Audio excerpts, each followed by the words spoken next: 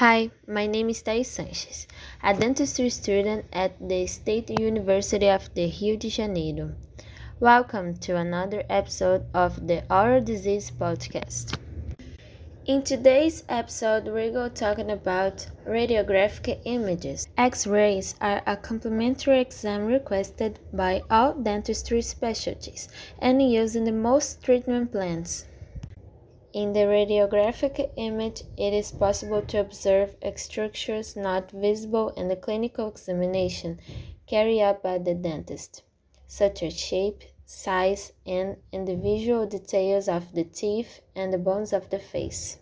These images are also very important for diagnosis, as they show cavities, fractures, and other changes present in the bones in the teeth. It is also allows the determination of dental age in children.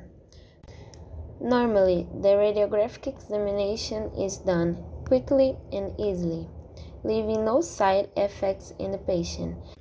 But in suspected pregnancy, it is extremely important that the dentist is communicated. The request for radiographic examination is made by a dentist with objectivity, as patient needs are different types of radiographs. In addition, radiographic images are also very important in forensic dentistry because, to comparison, the images help to determine the identity of charged bodies, skeletons, or decomposition, especially in situations of mass disasters. Do you want to know more about oral diseases? Every Tuesday we'll be here with different topics.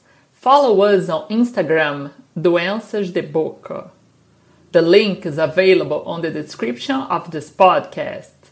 Thanks for your attention and see you all next week.